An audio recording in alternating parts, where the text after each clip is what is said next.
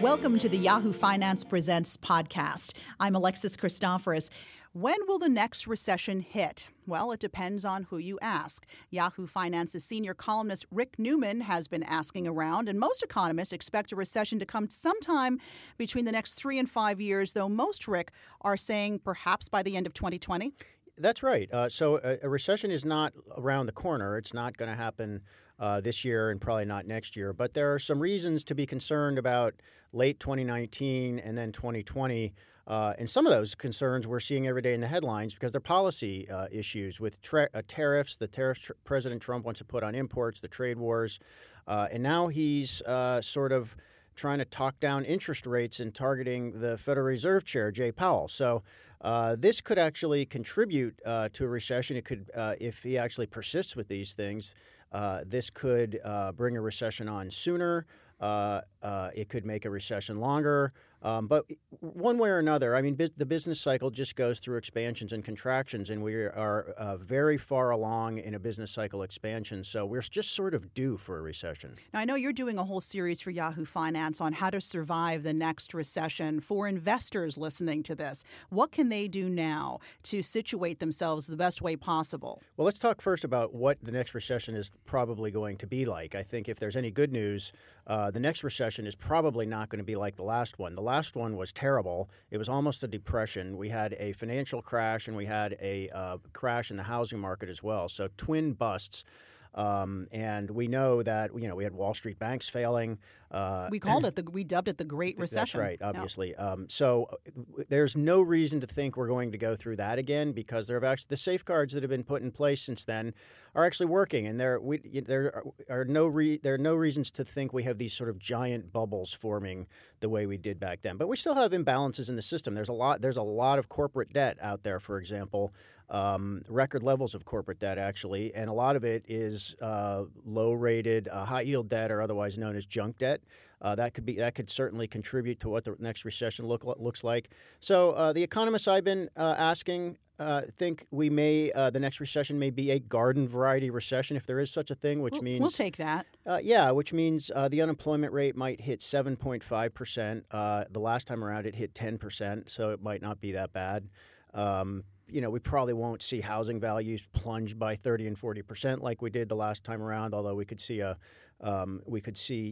some declines in home values. And there certainly will be layoffs. I mean, that happens every time. And, the time to get ready for something like that is when times are good, which is why I'm writing about this now, because right now times are pretty good. Yeah, unfortunately, we always look in the rearview mirror and go, oh, yeah, we I should guess have seen those it coming. were the warning signs. I mean, the current economic expansion, as you say, very long in the tooth, just entered its 10th year, which is twice the average length since 1945. So in essence, you don't need to be an economist to figure we're due for a recession. Right. And economists, tell you all the time, a bull market in the stock market, bull markets don't die of old age. A business expansion doesn't die of old age. There has to be something that brings on the recession. But if you just look at a simple chart of the unemployment rate and then recessions over time, the unemployment is very, very low right now. And what you see is recessions begin when unemployment is very, very low, just as it is now. And that's counterintuitive. But the reason for that is that when unemployment is low, that means wages are usually going up.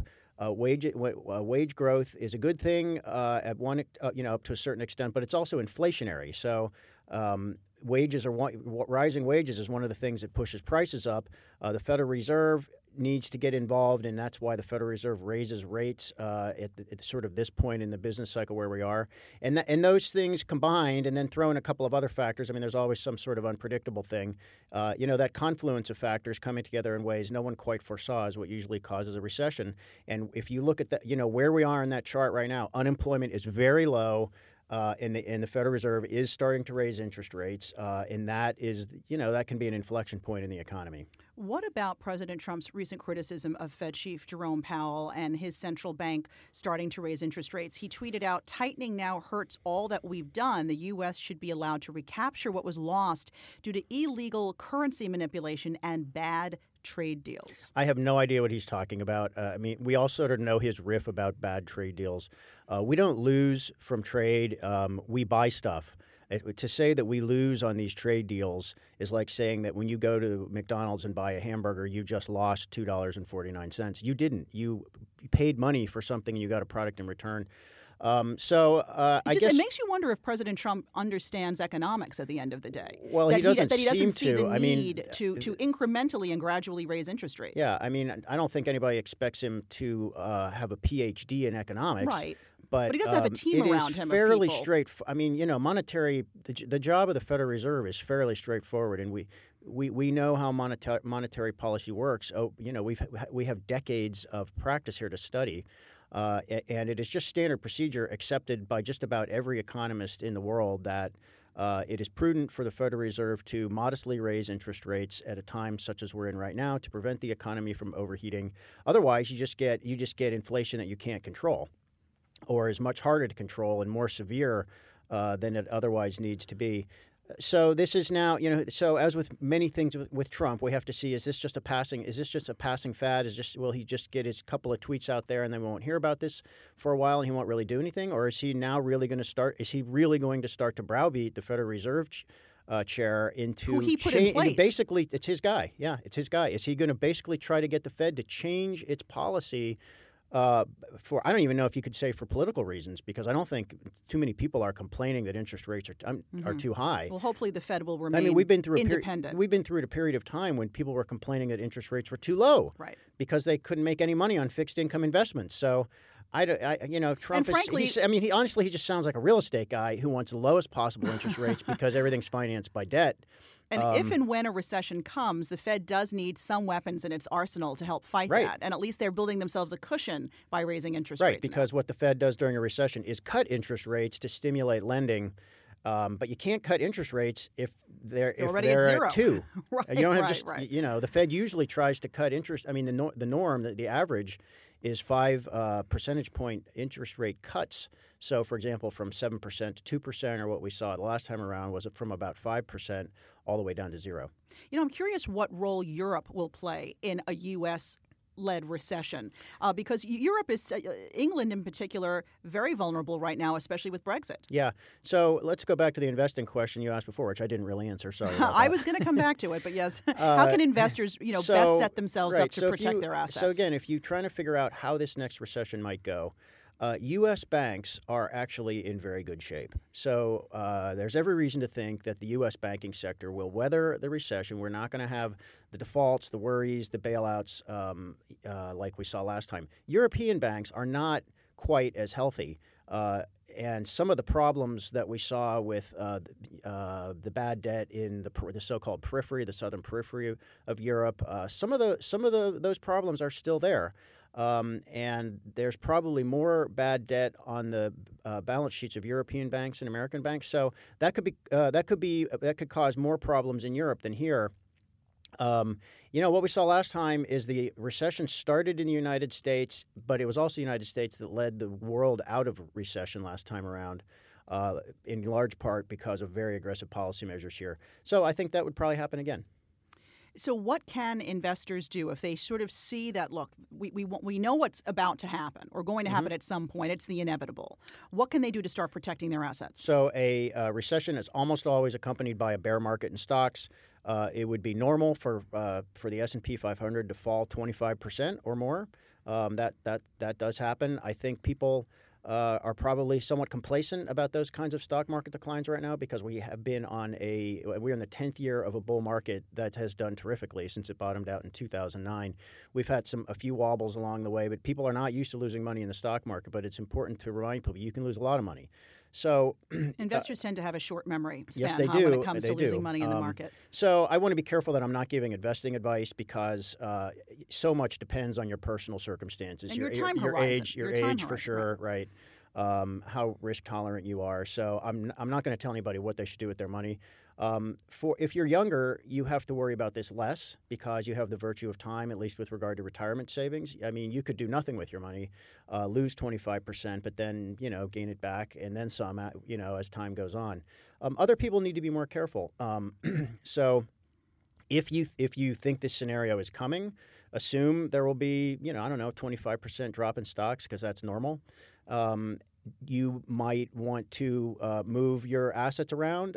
So you can move, and it's worth keeping in mind, we hear about so-called defensive sectors in stocks, but what is normal in a bear market is that all sectors go down. There's no sector that no place to hide. They're not in stocks. So everything loses. Some lose less than others. But the sort of famous defensive, such as utilities, they go down too. So everything goes down. So cash is obviously one thing you can do. And it's never a good idea to sort of move all of your money at once. If you do feel like you want to reposition, you should always do it over time, because as much as economists like to predict, and every Wall Street analyst has a target for the S&P 500, the fact is nobody knows. Nobody knows when a recession will start or a bear market will start. Nobody knows how long it's going to last, and nobody knows when it'll end. And when it's even hard to tell as it is happening. We only often know that a recession has begun 6, 9, or 12 months later. It can sometimes take that long. We say, oh, yeah, we're in a recession. Right. And then you don't really know when you're out of it until 6, 9, or 12 months later. So, if you're going to move money, do it in small increments over time. It's sort of the reverse of a dollar cost averaging strategy, where you're dollar cost averaging, you're moving money into investments in a measured, graduated way, a little bit at a time, perhaps on a schedule. You could do the same thing in reverse. Put some of it into cash, bond funds, short and medium-term bond funds with high-quality assets, not high yield, but investment grade. Those are the riskier. Yeah. The riskier kind. So there's an index called the Barclays Aggregate Index of bonds. There are a lot of mutual funds and ETFs that track the so-called Barclays Ag Index. That actually provided modest single-digit returns in 2007, 2008, and 2009 when the stock market was crashing. So that looks like a fairly safe place to put some money. Gold is another place people put money, but gold can lose money as well. Gold can go down as well, and there were periods of time. I went back and I looked at how these various assets did during the stock market crash from 2007 to 2009. And gold did go down for a period of time. It came back up. What was a successful hedge then for folks back then? Just these things we're talking about: yeah. Cash and safe bond funds for the most part. You can also you can also spend money. For example, there's an idea. If you're comfortable, if you don't have to worry about getting laid off for some reason, and you're considering a home improvement project, that could be a very smart investment if you do the right thing. And you may get a deal on the contractor. You might. Too. That's right, because contractors might need the work. They don't now. It's hard to get a contractor now. That is true, because there's so much work going on. But these things change. And I haven't reported this part of the story yet, but real estate is another thing to think about. So. People think that real estate, it might be overvalued in some markets right now. If there is a recession, overvalued real estate will come down a little bit, and that could actually be an opportunity for, let's say, first-time buyers who are having a hard time getting into the market. And many are in this environment. So if that's why I'm saying, think about this now. And prepare yourself. So, get a nest egg, and if you're waiting for an opportunity, these things do happen. You are a man with a plan, Rick Newman. I want to talk about employees, workers. I mean, we said that during the time of a recession, you usually do see higher unemployment as companies are forced to lay off workers. How can a worker survive and hang on to their job during a recession? This is a very important topic, in my opinion. The last 3 recessions have been followed by so-called jobless recoveries. That didn't used to happen. Recessions before 1990, let's say, we'd have a lot of layoffs, but once it was clear the recession was over or demand started to pick up, companies would just hire all those people back. So people would get laid off. They'd basically find something to do until the recession was over, and they would all just sort of go back to the same jobs. That doesn't happen anymore. So recessions, employers now know that when a recession happens, it's an opportunity for employers to sort of reevaluate your whole workforce strategy. If you're considering automation, that's a good time to do it, because for one thing, you have the top cover to lay people off more than you would otherwise. Because if it's a recession, I mean, no one likes layoffs, but if your revenue's going down, your profit's going down, and your stock is going down, you have to do something. And it's kind of understood that layoffs, while nobody likes them, are just a thing that companies have to do when the business cycle turns down. Mm-hmm. So what they do these days is they don't just automatically hire everybody back. They often just completely shift their whole employment strategy so they can automate a division here. We know that one thing that has happened during the last couple of recessions is that the training and education requirements mm-hmm. for a given job go up during and after a recession. So a job that used to require a bachelor's degree, employers might say, now we want somebody with a master's degree because we can get them. Right. So if we can get better trained people because suddenly there's this much bigger pool of applicants to pick from, we're going to do that. And I think the way one of the most important changes in the workforce and we will see this play out the next time around, is technology and technology skills. So it's not just sort of educational degrees. It's going to be how much technology do you know, how much technical know-how do you have, mm-hmm. and I think companies are going to get there. We already know that the technical workers in the labor force right now are the ones in highest demand. And that's just going to intensify, especially during the next recession. So the thing to do right now is get that technical training, because the people who have technical know-how are going to be the ones who survive and keep their jobs. And the White House just made a push recently to train workers so that they can sort of come up to speed in this digital age. And some large companies, including Lockheed Martin, I believe, are behind this, FedEx. Right. And I think the reason we're seeing companies sort of jump on board with this type of thing is they can't get the workers they need. So they got kind of sloppy. So it's a selfish motive there, but that's okay. Right. That's okay.